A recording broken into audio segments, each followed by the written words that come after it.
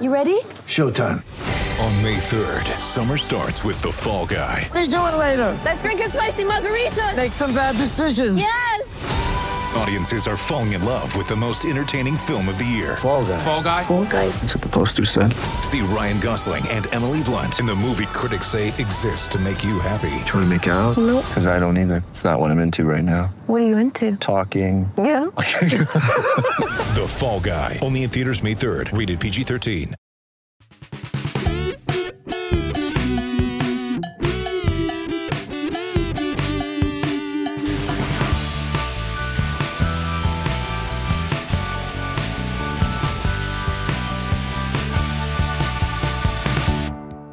Hail cheaters! Welcome to the Always Cheating Podcast. My name is Josh. I'm here with Brandon. Brandon, how are you? I'm good. Happy New Year. Happy 2023 to you, Josh, and to all of our listeners. Any resolutions like, say, don't have Darwin Nunez in your fantasy team, stuff like that? Yeah, that's a great question. I mean, I think that I just added somebody to Josh Landon's ban list, and I'm trying to remember what it was now. Is this I think a it's famous person or somebody in your close family circle? Well, Martial has been on the Josh Landon ban list. Oh, yeah, this is FPL. Martial has been on the Josh Landon ban list for multiple years. And he inspired, not to go off topic here, but he inspired a new rule that I want to do for next season, but at the start of next year, which is beware the fantasy player that gets better only because you haven't seen them play in like 8 weeks. And I think Darwin Nunez has a little bit of this as well, where it's like the longer it's been since you've actually seen them play on the pitch or had them in your fantasy team, the more their potential starts to assert itself in your head a little bit. And Martial, I think, he did score. He scored 1 goal and 2, so let's give him a tiny bit of credit. Yeah, Manchester United, I think, are kicking off 2023 on a good note in that they are one of the teams that feels like, and maybe the fixtures to the restart after the World Cup have been good to them, but they've followed through on their promise to be a good form team coming out of the World Cup. I'm happy to have some of their assets. Liverpool, teams like Liverpool and Chelsea, I'm still kind of flummoxed by them. We have to talk about Darwin Nunez, and Chelsea obviously have the double game week and in game week 19. We've got to sift through, is there anybody worth having on this Chelsea team for the double? It's hard to say at this point. Yeah, it's a tricky pod to record because it's Sunday evening when we're recording, and matches kick off Monday our time at 12:30. 5:30 p.m. Monday at 5:30. What kind of time is that in the UK, Brian? That's like pre-dinner. I don't. It's a weird hour to record. I know it's a holiday kind of everywhere. That's I'm going down to the store to get a quart of milk. I'll be right back. Sort of time frame for a football match. Yeah, I think maybe the Rose Bowl. It's like the only thing I could think of that starts at 5:30, or even that I think is like 4. Anyway, it doesn't matter. So the matches, we have this game week that just concluded, another game week that kicks off tomorrow at 12:30 Eastern time. And so when you're listening to this podcast, it's you will either be looking for last minute advice, or you will be everything. You'll just listen to us talk about game week 19 for a minute, and it'll be hilarious because we'll get everything wrong. And then we'll sort of do the second half of the pod. We're going to look ahead to the month of January, so all the fixtures that are coming over the next few weeks, and some double game weeks, and some news in terms of just like some information basically that you might need as you plan your transfers, and FA Cup information, that we don't know yet. And so that's one of the reasons we're recording tonight, because even if we waited until Thursday to record, it wouldn't really change anything on the podcast. We'd almost have to just not record for a full week, because you need these FA Cup matches to be played in order to know how everything's going to break down. So that's how we're going to do the pod. So if you're listening on Monday, pre-deadline, we're gonna front load this week's pod, and we're gonna put the game week 19 stuff right at the top. If you know, if that's already passed, there's still good content for you. Just skip about 20 minutes ahead and skip then, to our we'll Way of normal. Water review at the 35-minute marker. Yeah, exactly. Skip to my impressions on finally watching A New Hope with my 6-year-old. Ooh, okay. Yeah, All right. full all the way through, start to finish. They only stopped watching like 3 times, so that was that's a good good progress there. For guys like us, we need 3 bathroom breaks anyway. So Yeah, exactly. That is true. So let's talk just briefly though, Brandon. We haven't recorded since the FPL resumed. Game week 17 and 18. I went into game week 17 at I think it was at 22K. Got up to 12K after game week 17, and now I'm back to 14.5. So still net up, about a third of my rank going into the restart. So feeling pretty good about things. I made kind of a dumb move. I have to caveat it a little bit because I was an aggressive move. My feeling was just that Brighton's defense is reasonably sound. I didn't really know what we were getting out of Nketiah. Southampton are terrible, and Mitchell was in incredible form, and it just felt like a high upside. I was like, at the very least, they'll probably just equal each other out in terms of returns, and there's a massive upside there with Mitchell. So I dropped Nketiah. Nearly happened. Exactly. That's why you can't be too results focused, right? Because he finishes on 0 and Nketiah is on 8, and I basically transferred 8 points out of my team for nothing, and which is just not fun. But what you want is your player to be in there to take a pen. If he scores that pen, there's a good chance he finishes on 3 bonus points in the match. There wasn't like there was an own goal. There was stuff spread out. It was not like there was a clear bonus point. I don't know what his BPS was going into that pen, but so if that's the case, he's on a 9-pointer. I'm actually a point ahead of Nketiah, and I always get wary, by the way, of those a plus 90+ minute pen. I feel like there's something about those. I know you have the extra time World Cup pens, but usually like the second half of extra time outside of the World Cup final is like no one's really playing anymore, right? They're just like doing subs and getting ready for pens. But there's something about certainly playing, Fulham Southampton. The result was already concluded. Was over. Like the pen was just going to be the cherry on top. And so I think the players might not just be mentally or physically there. You can blame me for that Bazunu penalty save because I recorded a quick podcast for our Patreon supporters going into that game week, and I called Bazunu out for being the worst Premier League goalkeeper since Brad Guzan. So I feel like that pen save was pointed directly at me. Okay. Yep. So I'm sorry. I'm sorry to every Mitro owner out there. That's totally my fault. And we'll talk more about Mitro in a second, but ultimately my team was sound enough that it didn't shake things up too much, and I'll count myself lucky because I did get 6 points from Bono off the bench, and I did a little. This is just now for me to I don't even know, make myself feel better, I guess. But I also kind of did the math. If I had brought in Cucurella for James, which is the other move I was strongly considering, I would have got 2 points from Cucurella, and then I would have had Ben White in my first bench spot. So when that Cancelo sub happened, I would have got 1 point instead of 6 off the bench.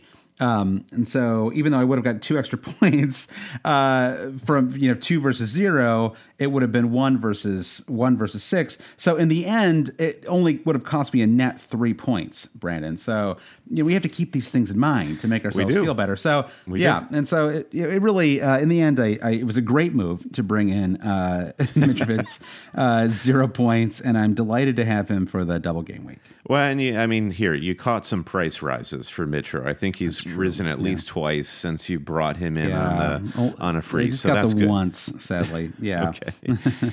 For me, I've had a similarly strong green arrow larded return from World Cup going into game week 17. I was at 256K. And now I've risen almost exactly 100,000 to 155K since then. So that's my best OR rank since game week 10 when I was 108. So I'm feeling like, new year, reset, getting a better OR position to attack the latter half of the season. Just looking at my game week 18 team, I rolled a transfer I already had Cucurella. I dodged that Reece James bullet, Yeah. so that was not a fire. Surprised because you were talking James on the last pod, and ultimately I was the one who was like, "Oh, James is always a disaster. Don't do it." And then I brought him in. Yeah, and you didn't. So well, yeah, it was a little bit jammy for me in that I wanted Reece James. I just couldn't afford him based on like the other makeup of my team, and I could only afford Cucurella. So I felt like Cucurella is like, this is always a bad fantasy pick when you're just compromising on price because it's all you can afford. Why not, especially on unlimited transfers, rearrange your team to actually get the player that you want? Just happened to work in my favor with the Cucurella thing. So anyway, I've got 2 frees going into game week 19, but it was like game week 18 was a week of small victories for me. The assist from Bruno Fernandes to Rashford coming on. Bruno like somewhat comes through for me as a differential. Darwin's sort of, there's no other way to talk about Darwin than in slightly comical terms, but 5 points from Darwin this week is actually a win, particularly when you're looking at players like Harry Kane and Mitro who did not come through. And I was able to. You shouldn't even got those 5. Like it was like he missed a gigantic chance and it gets hacked into the goal by face. It was crazy. Well, it was crazy, sure, but this is how the game is played. And, I don't make the rules. It's infuriating, honestly, as a Darwin owner because points are catch can with this guy, and if he actually converts that chance, scores a goal, you're not looking at 5 points. You're looking at a goal plus bonus, surely. For Darwin. So I don't know. I mean, given all the missed chances, I think he might have been maybe. It's crazy with him. I mean, I feel like we have to talk about Darwin a little bit because it's. I mean, I've thought about him a lot over the last few days, and because it's one of the great feelings in fantasy, Brandon, is not just your own player doing well, but in this golf style game, right, where you can all own the same players and you all play your own game, and it's sort of like the sweating out a player you don't have is one of the great feelings. I mean, the fact that Kevin De Bruyne has somehow only picked up 3 points in his last 2 matches is an incredible feeling. I mean, I don't know how else to say it. I mean, it's not like I'm I'm not goading. It's not Schadenfreude, is it, Josh? It's not you relishing other people's pain. It's more you. It's a victory for your rank. Yeah. And I got 0 from Mitro. I mean, it's like it all what goes around comes around and all that stuff. And I'm not going on Twitter and or whatever and taunting people, but But just I know just from a practical matter that like if he gets 1 or 2 points or whatever, that is incredible for my rank. And if he scores, if Kevin De Bruyne gets a 15-pointer in a match, I've doubled my rank, guaranteed. If not more. So of course I'm rooting against him, and that's just it's a very fun feeling when it doesn't work out. And so the Darwin thing has been crazy because so he's missing all these chances. Got the high XG. The thing is like. He's not like if he was Erling Haaland, he would be Erling Haaland, right? Like the fact that he misses all these chances is why he doesn't cost 11 million, right? He's not that good. I mean, he's very good, but he's not at the level of a top class striker. And I'm sorry, but like if Roberto Firmino was playing in these last 2 games, he would have like 27 points. Like it's, I mean, Darwin is a good player and he eventually will get there. And I remember when Luis Suarez first started playing for Liverpool, like 10 years ago, whatever it was, longer maybe. I feel like he had he had like one season where he hit the crossbar like 13 times. It was like it just took him a couple of years, and then he was amazing. And I think that I think we'll get there with Darwin, but I just don't think we're there yet. And I know like the XG is like, oh, he's just a little unlucky, but I just don't think he's quite good. I think he's too in his head. He's too hyped up. He's trying too hard, and I think it's. I mean, this is all like woo-woo, like feelings territory stuff here. But to me, I don't think he's trustworthy enough to have in fantasy because he's just not, quite ready for it yet. Yeah, there is the gambler's fallacy that's building up around Darwin where owners, and I am an owner of Darwin, where you think the XG doesn't lie. It's just that he needs to convert. And once that first goal goes in, the dam's going to break. I don't believe that. I do believe that is a bit of gambler's fallacy. I think the player is who you see out there on the pitch. I mean, my coaching for Darwin would be less be Luis Suarez, less be Erling Haaland, more be Jamie Vardy. Just start kicking the ball as hard as you can at the frame. Don't even think about it. And the step overs and stuff like none of this. Yeah. None of that. Just focus solely on beating your man and ripping it at the target. That's true, because Roberto Firmino, who is brilliant at that kind of stuff, right, is just a radically different player than Nunez, right? And that's the kind of more technically proficient, and he is radically. Yeah, to not put too fine a point on it, I agree. He's radically different. I think we're hopeful that Cody Gakpo, who should have his work license for England to actually start training and getting minutes with Liverpool in the coming weeks, if. I think the going theory is Gakpo would be out on the left, though he could play in the 9 striker position with Nunez out on the left. Kind of did for Netherlands, didn't he? I mean, maybe he wasn't quite this. I guess when Memphis was injured at the start of the World Cup, wasn't he kind of? Maybe he was playing in a number 10 role, but I feel like he was very advanced, certainly. Yeah, when he played. Yeah, he will be advanced. It's just kind of a matter of will he be in the middle or out on the left with Salah on the right? But I mean, I wonder if Nunez has suffered a little bit from not having a ton of depth out on the left without Jota or Luis Diaz out there. Nonetheless, practically speaking, I think Darwin Nunez, cannot be trusted and must go. Now, I have a very easy to solve problem. We are going to talk much more about Game Week 19. And I want, despite a 0-pointer, Alexander Mitrovic for Game Week 19. Darwin will be replaced by the Serbian. If you already have Mitro plus Darwin, then maybe I don't hate holding on to Darwin. Just, I mean, who are you going to replace him with? I think an interesting front three for me right now sounds like Nketiah, Mitro, and Haaland. However, Arsenal's fixtures coming up are not awesome. Newcastle, that's going to be a difficult one to predict. Probably not a high scoring one if from what I'm thinking, followed by Spurs and Manchester United. So it's like, I don't really want to go the Nketiah route just now. So I still feel like there's room for Darwin while we sort of wait out the next run of fixtures. Yeah, I there certainly is. I mean, it's not like he's. Yeah, I mean, it's just a tough spot. I mean, they play Brentford tomorrow. I mean, Brentford. Although I've said this before, Brandon, when Brentford are alone in the spotlight, they are incredible. Like, there's something about a Brentford match under the lights that is it brings out some side of them. That, although now they don't have.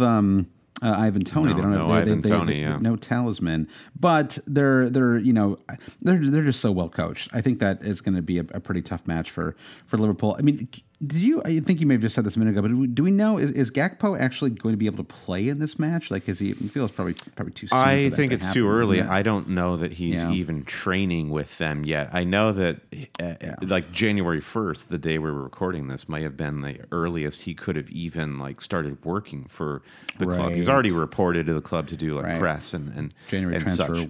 window, right? So it seems far too early for him to be looking at minutes for the first team. So that means Darwin's going to start. He's going to play 75 plus minutes, almost undoubtedly. I mean, there's really no one else to play there. I mean, the Ox has not. I mean, there's not even a false 9 option unless you play Salah up there, which then. That's kind of pointless because that just creates its own problem, which is, when you play on the right, if Salah's up there. And I'm a little surprised we haven't seen a little more of Carvalho. I thought because he started in that the Carabao Cup match when they played Man City, and then he hasn't started the last 2. And I haven't seen a lot from the Ox that makes me. I mean, I like him. Everyone personally likes Alex Oxlade-Chamberlain. He's a very easy person to like, but I don't know. Isn't it weird now to think of him as like an elder Jordan Henderson type? Like I feel like I remember. I'm feeling One old of today. those Like talking about yeah. Suarez, but I remember like when he signed with Arsenal. That was like a decade ago now. Yeah, he's one of those like perpetually youthful, sort of like Theo Walcott. Theo Walcott is like 55 years old at this point, but I only weird. think of him as like young ascendant talent. It's weird to think of him as old. I totally, some people just can never be old. It just feels weird. Messi has a little bit of that, although him growing the beard has helped. I feel like that it's helped me to mentally adjust to him being older. It's like Ken Griffey Jr. is like the great American example of this. Seeing him with like seeing him look old is just crushing to me. I cannot handle it whenever I see him like on a baseball field. Oh, father time. He's so cruel. I know, it comes for us all. So, so I mean, I think you certainly keep Darwin for the Brentford match. And then we get, then from there we have some double game weeks that could be cropping up as soon as game week 20. I mean, it's possible that you could even do a Darwin to Kane move in game week 20. It's obviously Kane is I think like 2 million more, but it's a possible move. So let's move on from Darwin for a second though, because I do want to get into the game week 19 stuff.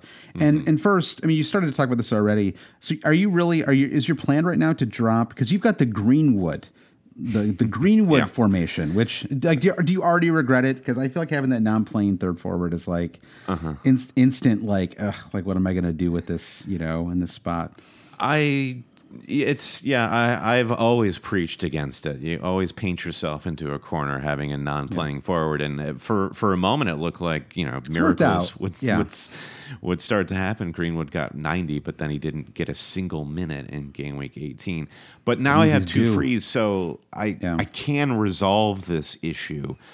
It was my blind commitment to Darwin going into game week 17 that kind of put me in this position, but like I said, I view Darwin to Mitro frees up enough cash then to turn Greenwood into a playing forward. My plan for game week 19, though, I think is just to make one transfer, Darwin to Mitro, and then wait to see how the FA Cup fixtures play out post January 6th, and then the subsequent doubles that could be announced for game weeks 20, 21, 22, et cetera, and maybe I can better figure out my third striker issue. But yeah, the hope is that I get Greenwood out either this week or the following week. Horrible spot to be in though, dropping Darwin. You just Is it though? No. Well, I don't know. No. I guess I just mean like. Just like that makes that tomorrow's match now. You have to watch it with the I just dropped the forward for Liverpool. Just that feeling of just like no, but it is, and this has been said ad nauseum about Darwin, and I think that's why people not even specific to Darwin, why people will hang on to fantasy assets like Darwin for so long is they believe it's gonna happen. And you look at this, look at the stats. Yeah. And as soon as I sell off this player, that's when they're going to go off, and I'm going to feel miserable about it. Yeah. And I think you just kind of have to suck it up. You have to accept that that's part of the game. And I think it's pretty clear the ceiling is higher for Mitro even in a single game week than it is for Darwin at this point. I think so too. We've got a few questions that I'll touch on Mitro and a few other players. We're in the game week 19 section, so we're no longer teasing a game week 19 commentary to come. I think for me, I am torn between two moves. One move is to do nothing, which I'm okay with. I have 3 players right now for the doubles. I have Mitro, Andreas, and Kepa. And I could move James to Cucurella, which I've just been hugely reluctant to do. I don't really know why. I guess I just don't really believe in the Chelsea defense, as was borne out when they conceded it for both matches today were just dreadful. I thought they were really just got the opposite of a bang. I mean, I think the FPL restart in general has been a lot of fun. I've really enjoyed the games, but I think today's were the first one where it was like, okay. But sometimes you get these with the festive fixtures, you just get a day of stinkers. So hopefully it resets a little bit tomorrow. But so I could go James to Cucurella. In which case, I suppose I would drop Cancelo to the bench, and I mean, because right now I've got Rashford, Martinelli, Salah, and Andreas up front, and I've seen people bench Martinelli, and I don't get it. To me, Martinelli is like unplayable right now. Like he is destroying everybody, and I don't know. I mean, the Newcastle defense has been impressive, but I'm just not dropping Gabriel Martinelli before a home match. Like he is just too good right now for that to happen. I'd like sooner drop Salah than I would like Martinelli right now. Yeah. The Newcastle defense is among the best in the league at the moment, but Arsenal have what could be the best attack in the league. Just looking, City haven't really matched them, I think, since the restart.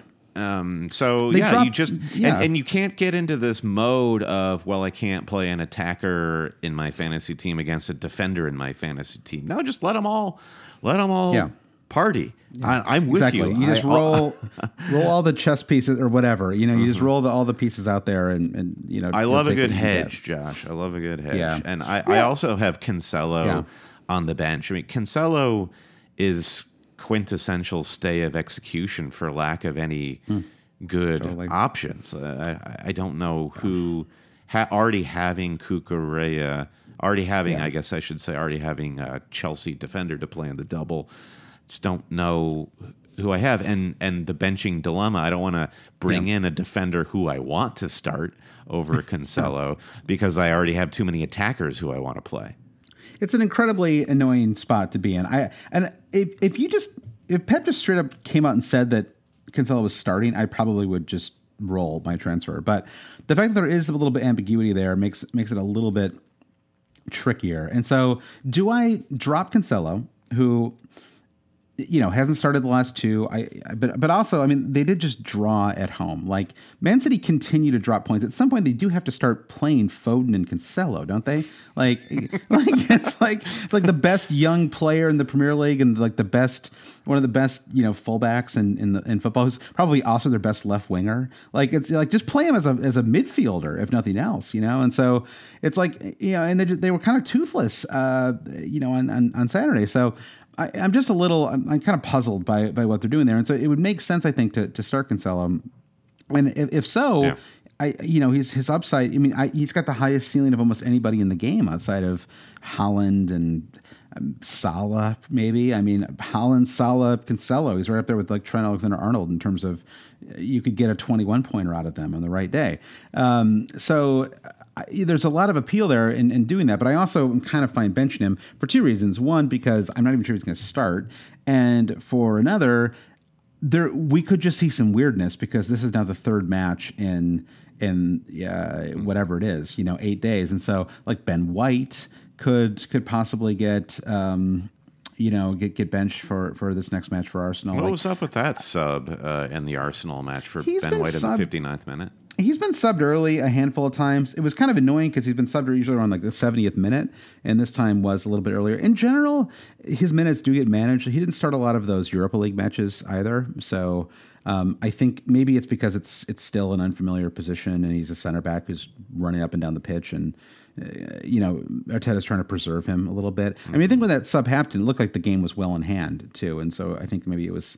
And then of course they like almost lost. Like it was, I mean, they conceded 2, and then it could have been 3, right? And then God, if it was 4-3, like look out, that could have been a really, what was it like? It was an offside call, right? I think Anyway, but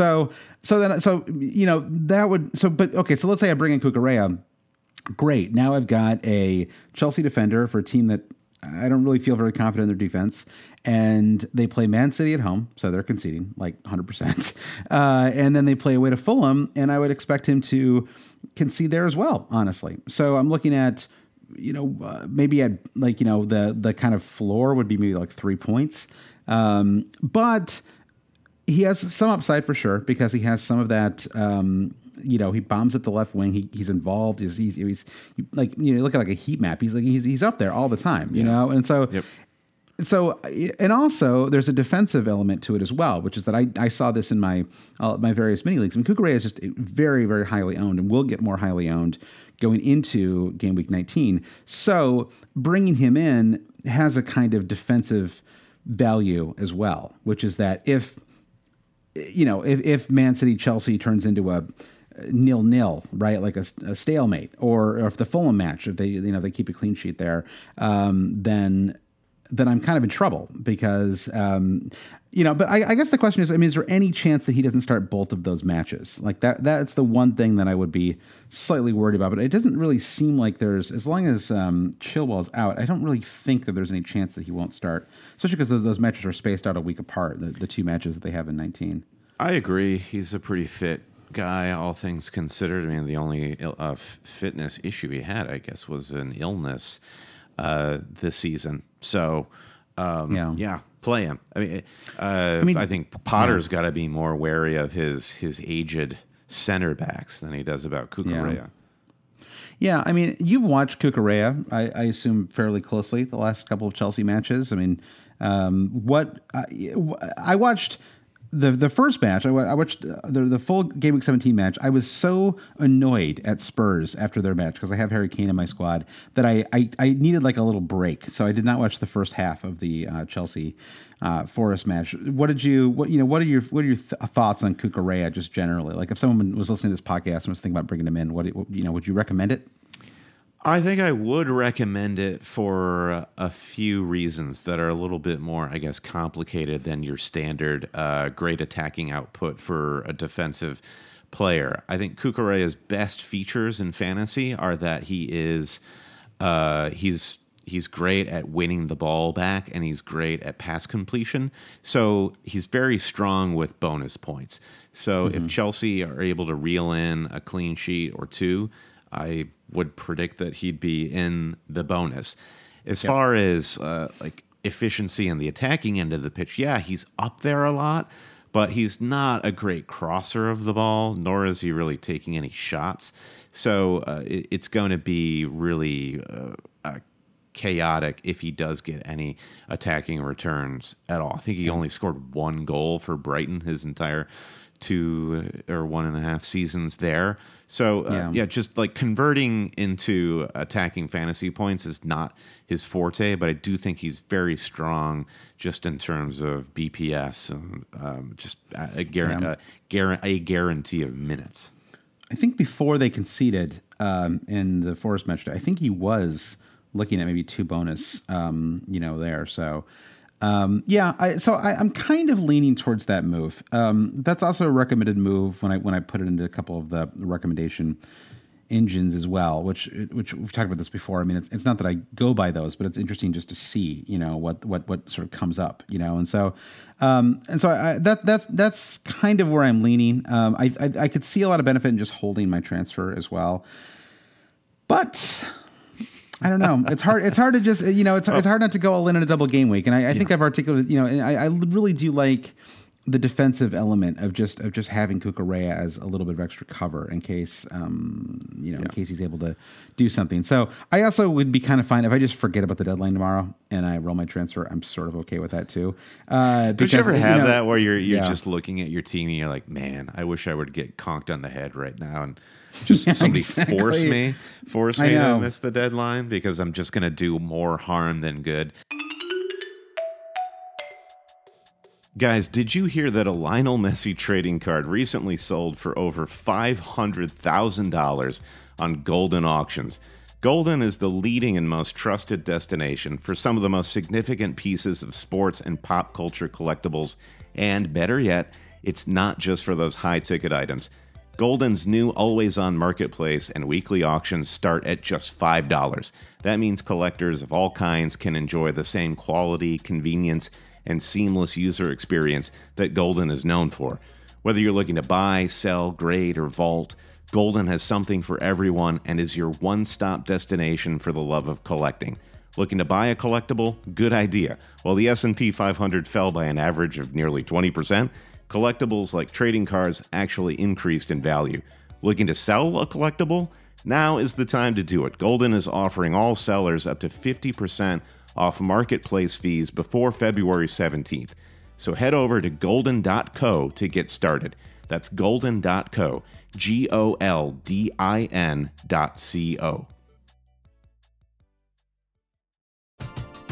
We're driven by the search for better. But when it comes to hiring, the best way to search for a candidate isn't to search at all.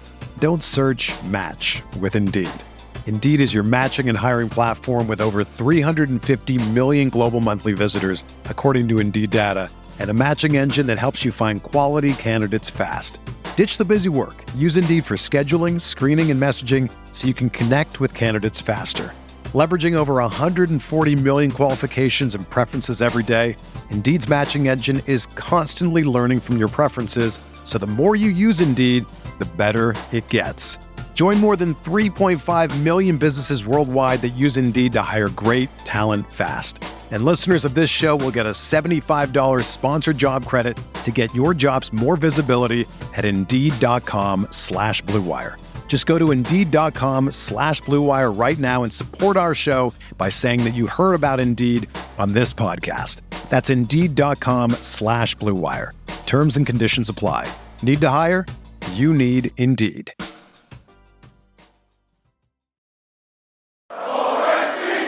Just like going back to the fact that this is a double game week and the general rule of thumb, if you want to gain on your mini leagues and your rank, is to attack a double. Yeah. This just isn't the one. It feels like this is not a double game week to take points hits. I don't think at all. I don't think so either. I mean, I don't really know. I mean, the part of the problem is all the players you would drop are like, there's a question from Shiv about whether is Mount worth a -4. If Kulusevski is confirmed injured, maybe even then I feel like I wouldn't do it for -4 as long as I could field a reasonable 11 because I just don't think there's enough there for Mount. And I mean, it's just a tricky one in general. I mean, I think that Mitro I like, and I to me, I think some of the worry about the 4 yellow cards is a little overblown. He's aware of it, I'm sure, and if he was going to get a yellow card, it would have been in this Southampton match. I mean, they were absolutely targeting him. I mean, he must have been fouled like 47 times in that match. The whole point was to get him riled up and maybe headbutt somebody or something like that. It has to be said from a Fulham supporter point of view, the Chelsea match, home at the Cottage, Fulham back in the Premier League. This is a huge West London derby. I think about this often we're both Michigan State grads, Josh, and one of the things that always annoys me is how the University of Michigan views Ohio State as their great rival and not Michigan State. We're in the same state. And it's like Fulham is Michigan State to Chelsea's University of Michigan, where Chelsea is like, well, we don't really think about you that much. And Fulham's like, oh, we really, really want to beat you because you're like right across the street from us. So anyway, I mean, if you want to try to speculate, there's just no conceivable way in which Mitro will not be planning to be a part of that West London derby against Chelsea, which is the second match of the double. Nor do I think that they would rest him for that Leicester match just for the Chelsea one. I mean, they're not really in a position where they can rest their star forward. Although it is crazy that Fulham are now in 7th place in the table. Yeah, and it's very tight there, and you can see if you look closer at the table. All right, Fulham's played 17 matches where people around them have only played 16, maybe 15, sure.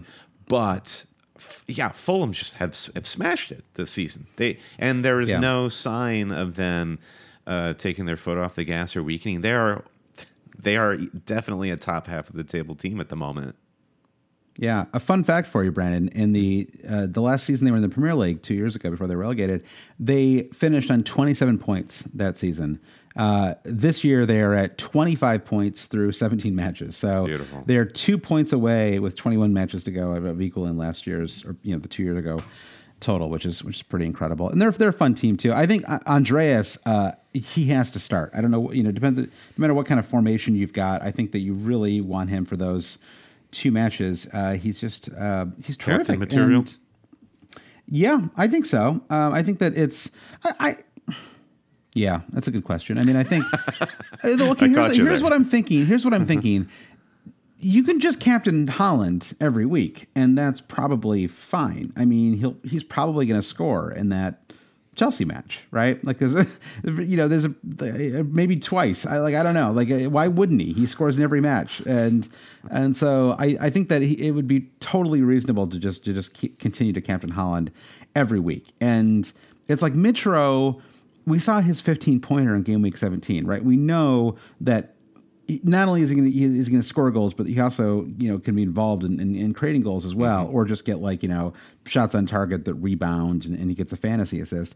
So I think that for him, the upside is there that makes him really appealing as a captaincy. Whereas I think with Pereira, it's a little more assist focused. And so it's like a good return from him this week would be probably like in the 8-point range, I would think. And so, even when he scores goals, Josh, he gets an assist. Exactly. Own goal against Southampton, but I know it's Ward true. Prowse, You'll be thrilled to start Andreas Pereira because he's on corners and some other set pieces, but in the spirit of attacking the double, just. Yeah, focus your energy on the people who have the ability to score more than just one goal, if possible. So you and I are both very pro Mitro transfer in, right? Yeah. It sounds like you and I were we're on the same page. So let's not even belabor it then. We're on the same page there. Let's look at a couple other questions then.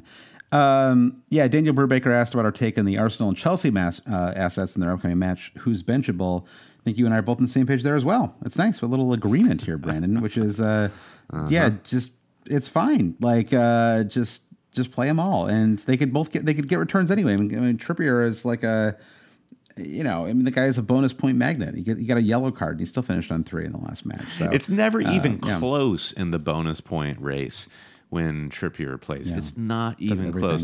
There have been 3 game weeks this season where Trippier has quote unquote blanked or not got a clean sheet. Wolves and Liverpool in game weeks 4 and 5, and then against Spurs in game week 13.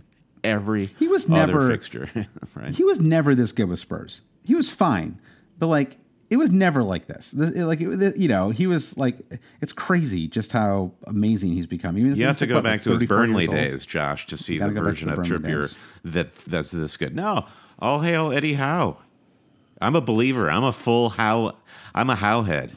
You're Howen. Yeah. How now, Brandon? I'm Howen at the moon. All right. Here's one for you. There's a Mitchell question. I think we discussed that. Spinator Skolt said, I'm tempted to go Sterling. If you did, would you captain him? He says, it's a risky move, but could it pay off? Now, Brendan, you have Bruno. Bruno to Sterling is an actual move that you or somebody else could do. And I don't think it's insane, given that Sterling has finally found a little bit of form, probably the premier captain pick for game week 19. If I had him, I would captain him, certainly. He's at a weird price point, hard to bring in. Talk to me about this form that Sterling has. How are we classifying that? Because I don't want to be so negative here. If you compare Sterling to Bruno Fernandes, Sterling has more fantasy points over the last couple of weeks. That cannot be denied. Plus, Sterling has the double upcoming. So there, it's all trumps for Sterling. Yeah. If Bruno Fernandes was playing any other fixture other than Bournemouth at home at Old Trafford, I would consider this. But that's such a juicy fixture for any United asset, in particular Bruno. And with Rashford being is so scorching hot form, I just think that attack is purring for Manchester United, and the fixture is going to force me to keep Bruno because when I was sort of plotting out my game week 17 unlimited transfer team, I thought Bruno was okay. Let's take a 2-week flyer on this guy with an eye toward moving him to somebody like Mount or now we're talking about Sterling going into 19. Less relevant a couple weeks ago, yeah. But I can't see it. You're talking about a player like Darwin Nunez cannot be trusted. I think what I was trying to say with Sterling is maybe he's gobbled up some fantasy points here in the last couple of weeks, but I don't trust him. I cannot trust him. But I argue that you could say the same thing for Bruno. He's like another Darwin to me. He's just Oh, come on! You know, you've seen Bruno do it Well, for, he's one for assist seasons. For seasons. Yeah, but he in hasn't the done Premier that. He hasn't done that for seasons. I mean, I know what Bruno used to be, you know, before Cristiano Ronaldo ruined him. Like, we'll never know what happened there. But I mean, you know, we're talking about a guy he's 10 million. He's got 2 goals and 3 assists on the season. I mean, he's just not, you know, it's just not. I mean, neither is Sterling for that matter. But Sterling's got a double, and so that would be the argument.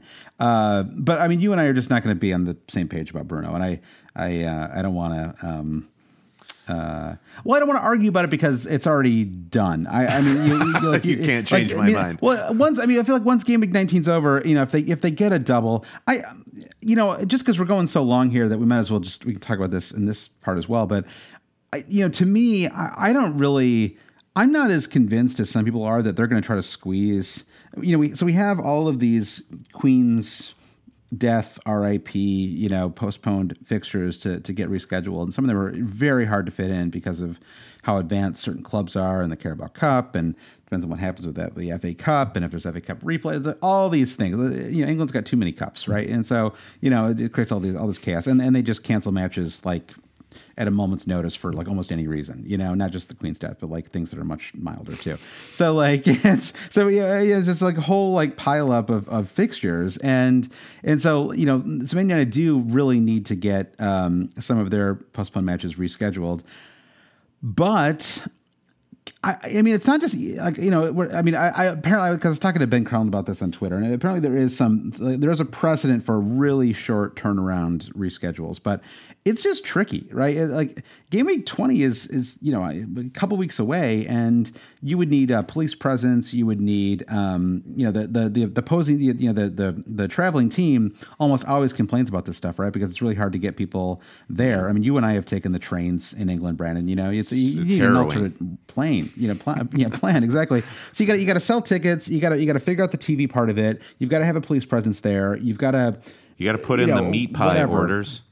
Yeah, you got to make sure that like it's not the same day as like you know, I know they don't like to play North London matches and Manchester matches on the same day if they can avoid. You know, it's like all of these factors. So I'm not as convinced that we're going to see this like raft of doubles over the next couple of weeks, even if the window would make sense. I mean, it's just like just in general, it's a lot. It's a lot for these clubs, right? We had this 6 weeks off, and then they just burst back in. All of these players, many of whom were in the World Cup, and they're just match, and then it's like, yeah, we're going to squeeze in another one. Like I just don't, I don't see it, and I think so I don't think it's hugely likely that we see a couple of doubles. I mean, we can talk again next Sunday and laugh at me when they've scheduled like 9 of these, but I think it's unlikely. I really do.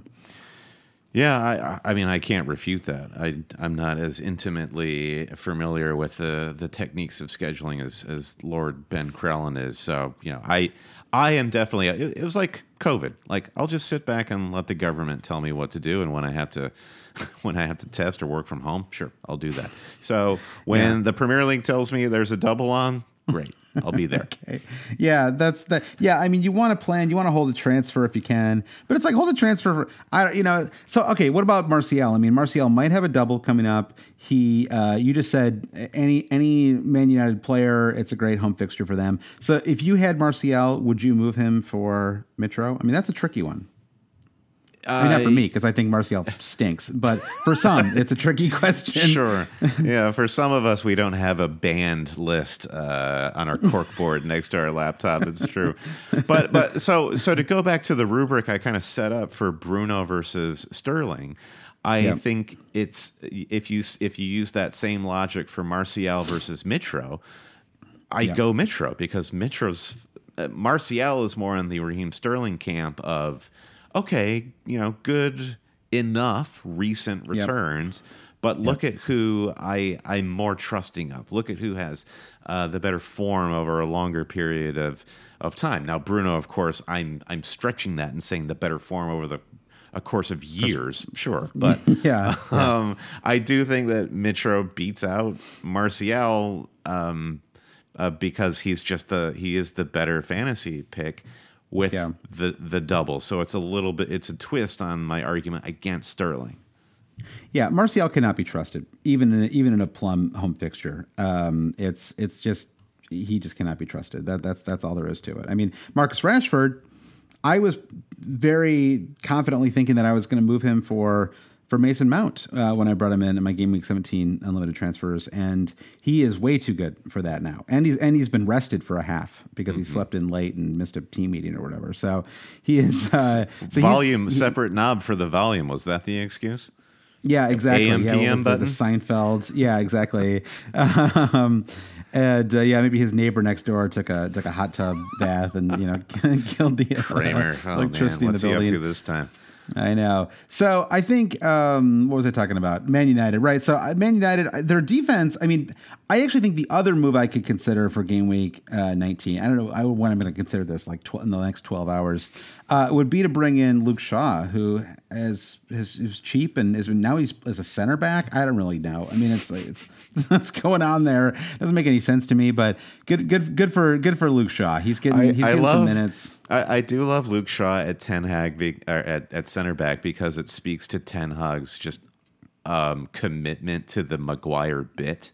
He's just like, Maguire is such a joke that I will play Luke Shaw there instead. I think the funny thing about Luke Shaw is I think I have this like working theory that Luke Shaw is much more beloved in England than anywhere else because he's kind of like a proxy like player for the English, right? He's like, he kind of looks like he looks like an English supporter, he's just like a guy. He's not in good shape, he's when you watch him on the pitch, he gets winded so easily, but he can put in a shift. And I think a lot of people watching think, yeah, I could put in a shift, and so I think that there's like a kind of, so I think that he's really beloved by the English, for that reason. So, but good for Shaw. I don't know how much longer this will last. I mean, we have this Lissandro Martinez who hasn't played the last couple of matches, and he's he might be available for the match that midweek, and if so, does that immediately push Shaw out of that spot? Maybe it moves him up to the left back spot. I don't know. I know Martinez is back in training. There's just some amazing footage of these Argentinian players returning. The video and photographs of Emi Martinez returning to Aston Villa, and it looked like he had, basically been partying for like, how many hours was James Franco's arm trapped under that rock? Like, however long that 127 or that was however long that was how long Emi Martinez was getting bottle service in Buenos Aires, and much deserved, my friend. Congrats. Deserved. Yeah. But I think that there is going to be some shaking up in that Manchester United backline for the good, honestly, because Lissandro Martinez was incredible at center back for United before the World Cup. So I think that their defense gets better and better as we go.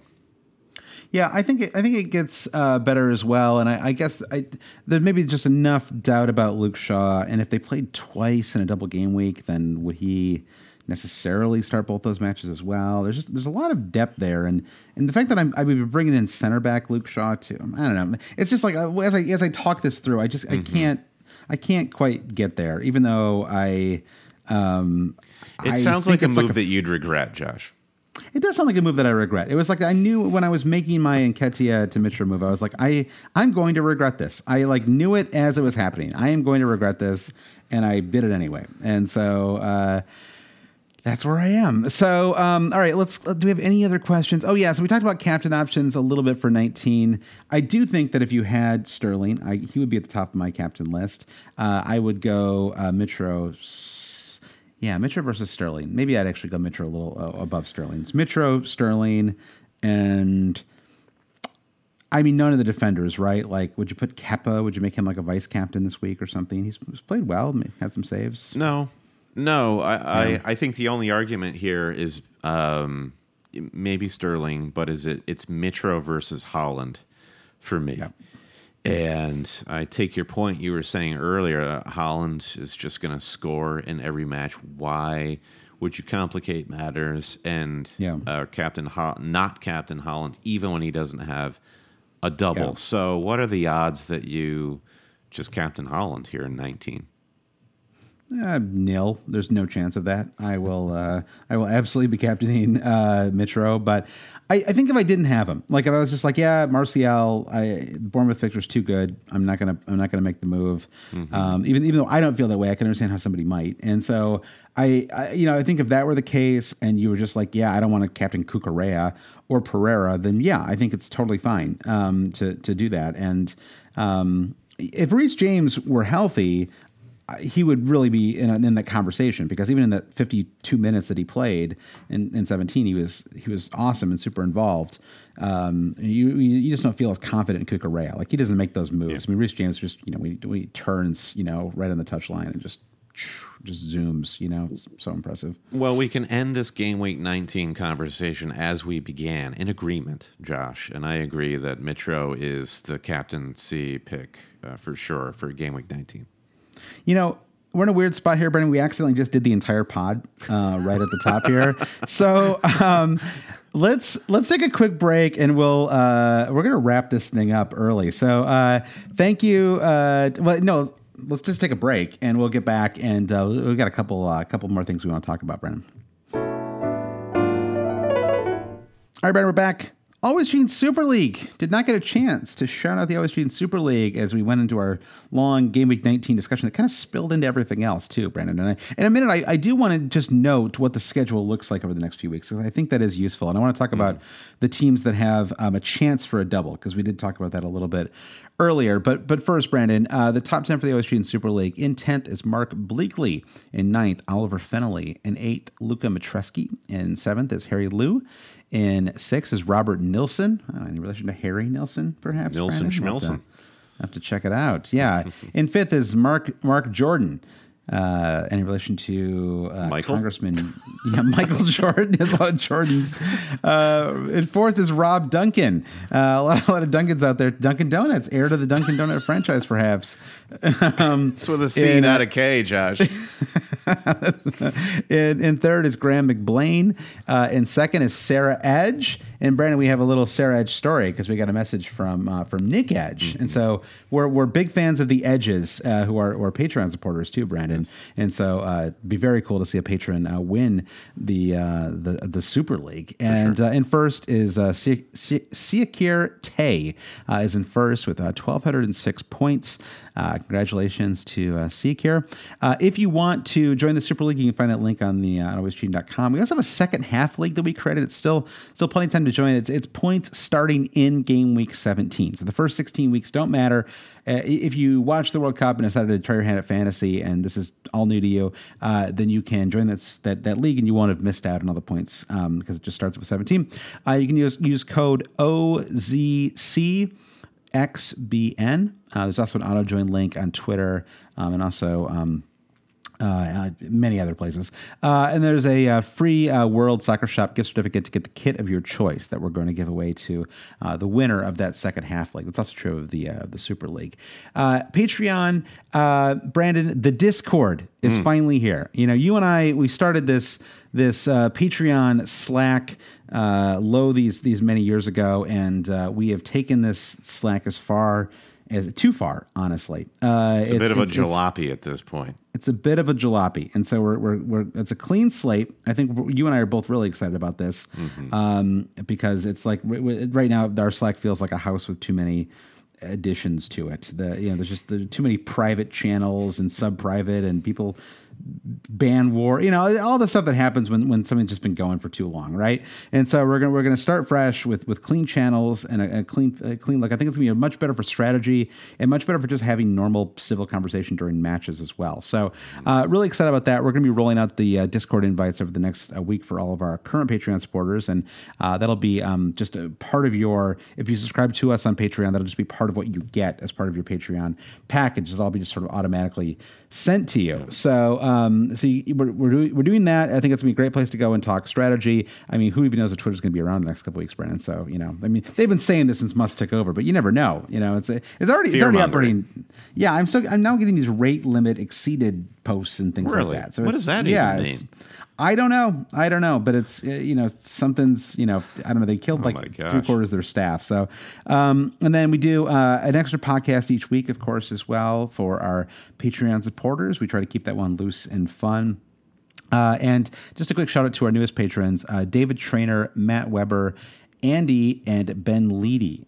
Thank you to the newest supporters of the Always Cheating podcast. And Brendan, just a quick look ahead. Can you just kind of give us a quick rundown of the fixtures, including tomorrow's, and what the schedule looks like over the next few weeks? Well, yeah. I mean, we've already been through so much just in the last week with the festive restart. But yeah, Game Week 19 is kicking off tomorrow, Monday. We were lamenting this here on the East Coast in the States. It's like all of us are doing New Year's Day observed. Few of us have to work.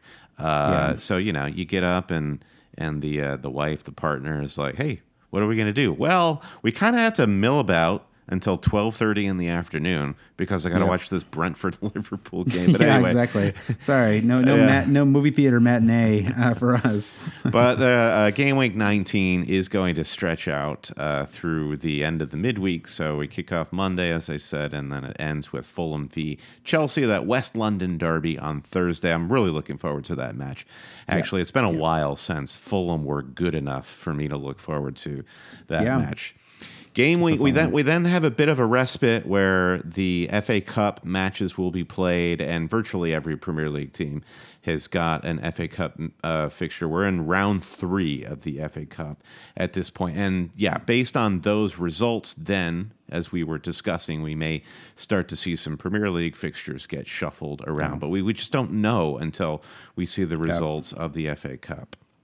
Yeah, so the general rule, I was going to say, as a like TV sports viewer, I try to take that FA Cup weekend off. I feel like it's like that third round. I mean, I'll watch the FA Cup later on, but that third round, I feel like that's when the Grateful Dead played drums in space, Brandon. That's when you go to the merch shop, and you go to the bathroom, reset a little bit. That's how I feel about the FA Cup third round.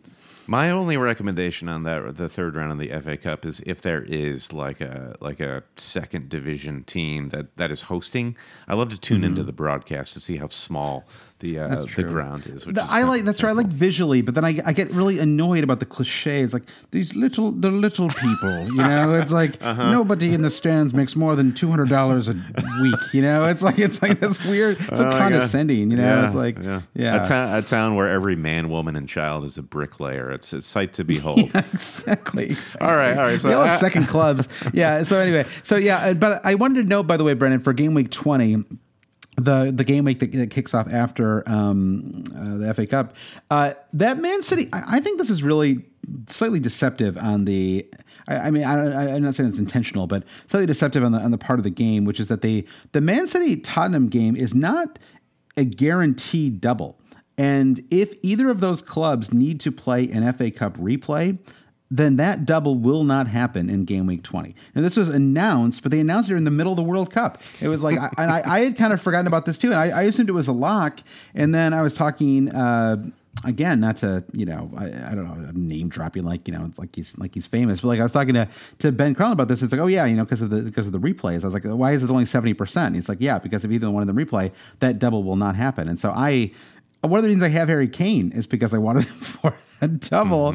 So it just goes to show you can do a twice weekly fantasy podcast, Brendan, and still forget some of this stuff. And so I feel bad for anybody who is not this plugged in. It's very hard to follow the chaos of this this restart and all these postponed fixtures too. Truly, and but one double that does look like it is locked in at this point is if we go all the way to mid-February, and there's a double for Arsenal and Manchester City. So we will kind of get back to a regular cadence of the Premier League after this FA Cup break starting on January 13th as we roll out game weeks 20, 21, 22, 23, and so on.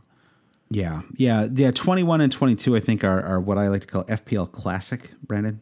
So we got a nice clean day of Saturday matches, and then you've got 2 matches on Sunday, and then a Monday game. And the Monday game is I think they're kind of fun, Brandon. Let's just take a quick peek there.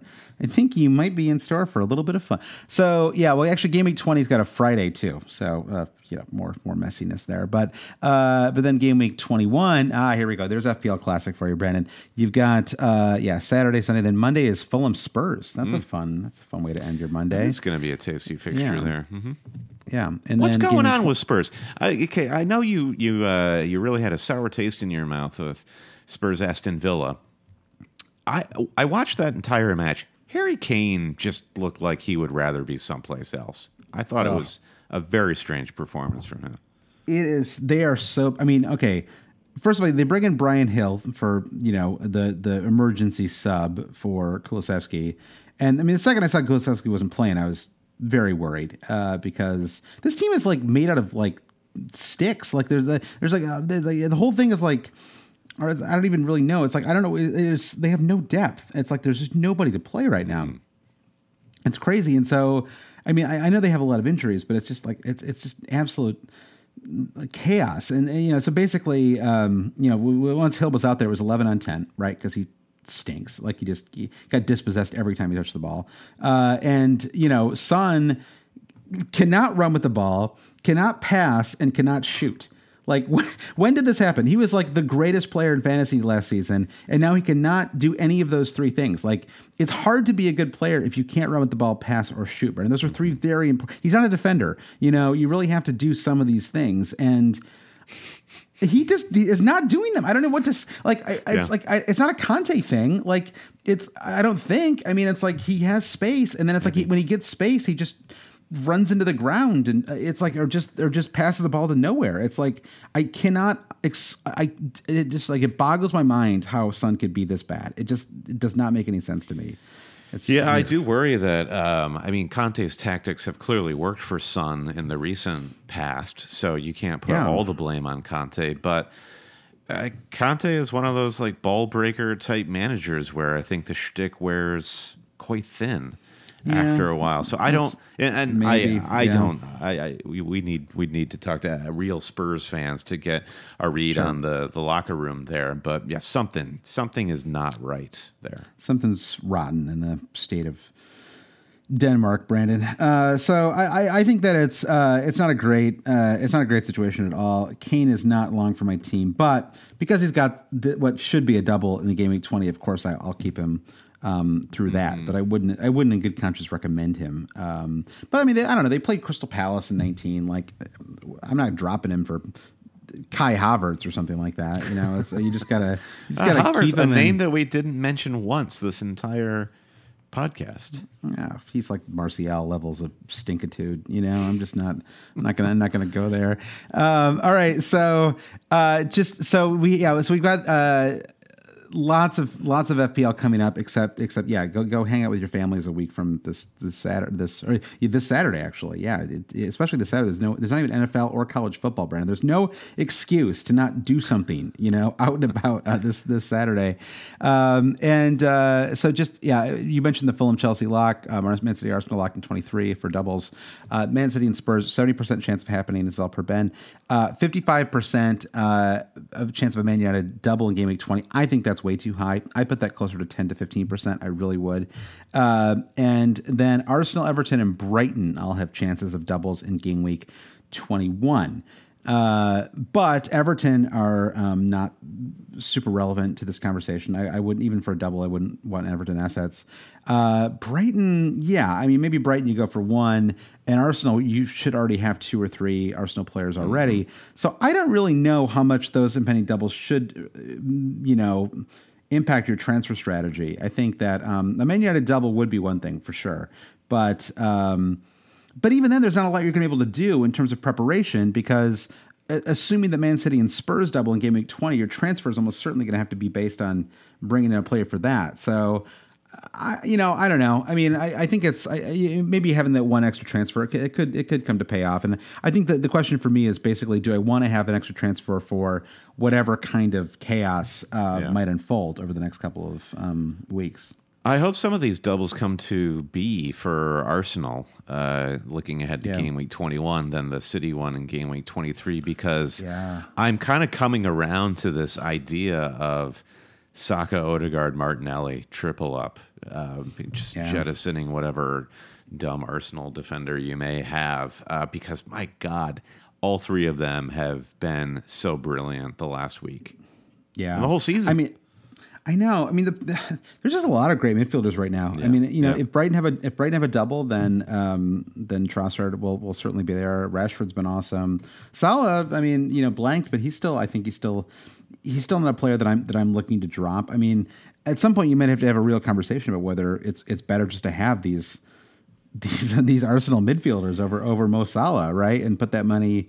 Mm-hmm. I don't even know what you do with it. It's not like there's maybe Kane. I don't know. I'm definitely considering Salah to Kevin De Bruyne, looking at the game week 20 potential double for too. City, and then you kind of have him for the 23 City double. So I think De Bruyne pays you back over the long run.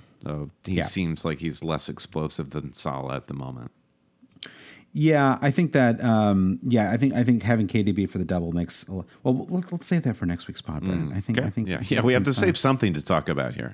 Yeah, let's give him something to talk about next week, Brandon, as Bonnie Raitt once said. All right, well, thanks everyone for listening to this week's pod. I enjoyed this one. We had a lot of.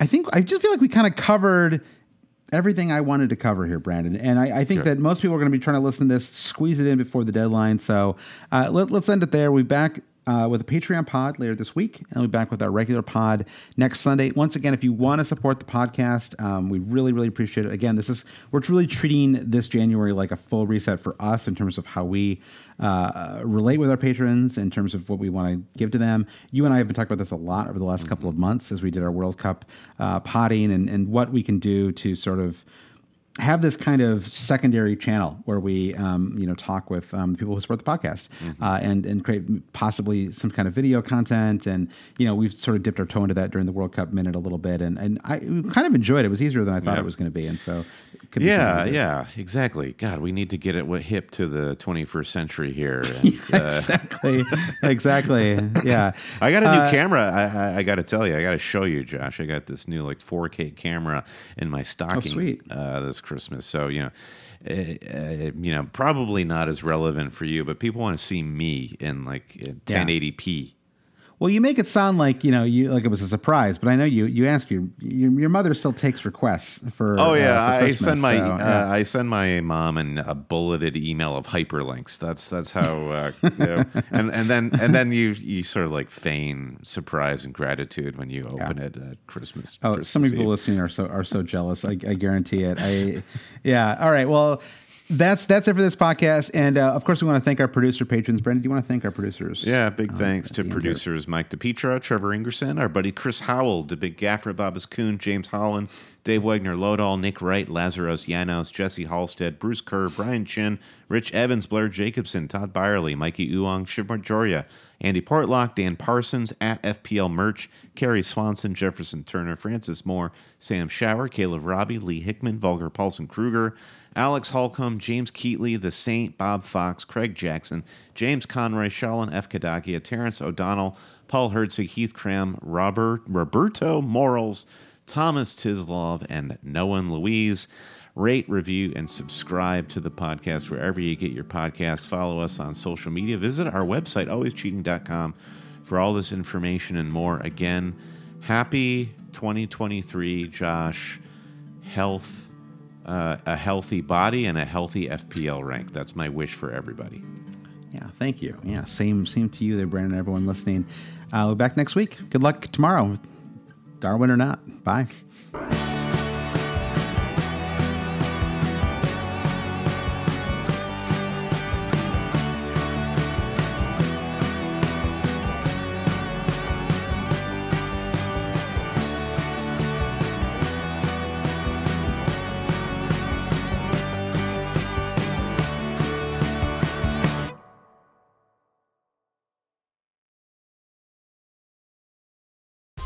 Whether you're a world-class athlete or a podcaster like me, We all understand the importance of mental and physical well-being and proper recovery for top-notch performance. That's why I'm excited that Unified Healing is sponsoring this podcast. Unified Healing is a new and super innovative global network of wellness centers powered by Energy Enhancement System, or EE System. If you haven't heard of the EE System, you'll want to listen up. This technology promotes wellness, deep relaxation, purification, and rejuvenation. At hundreds of locations across the globe, access to a center is easy and affordable. Interested in experiencing the EE System technology for yourself? Go to unifiedhealing.com/bluewire to learn more and find a center near you.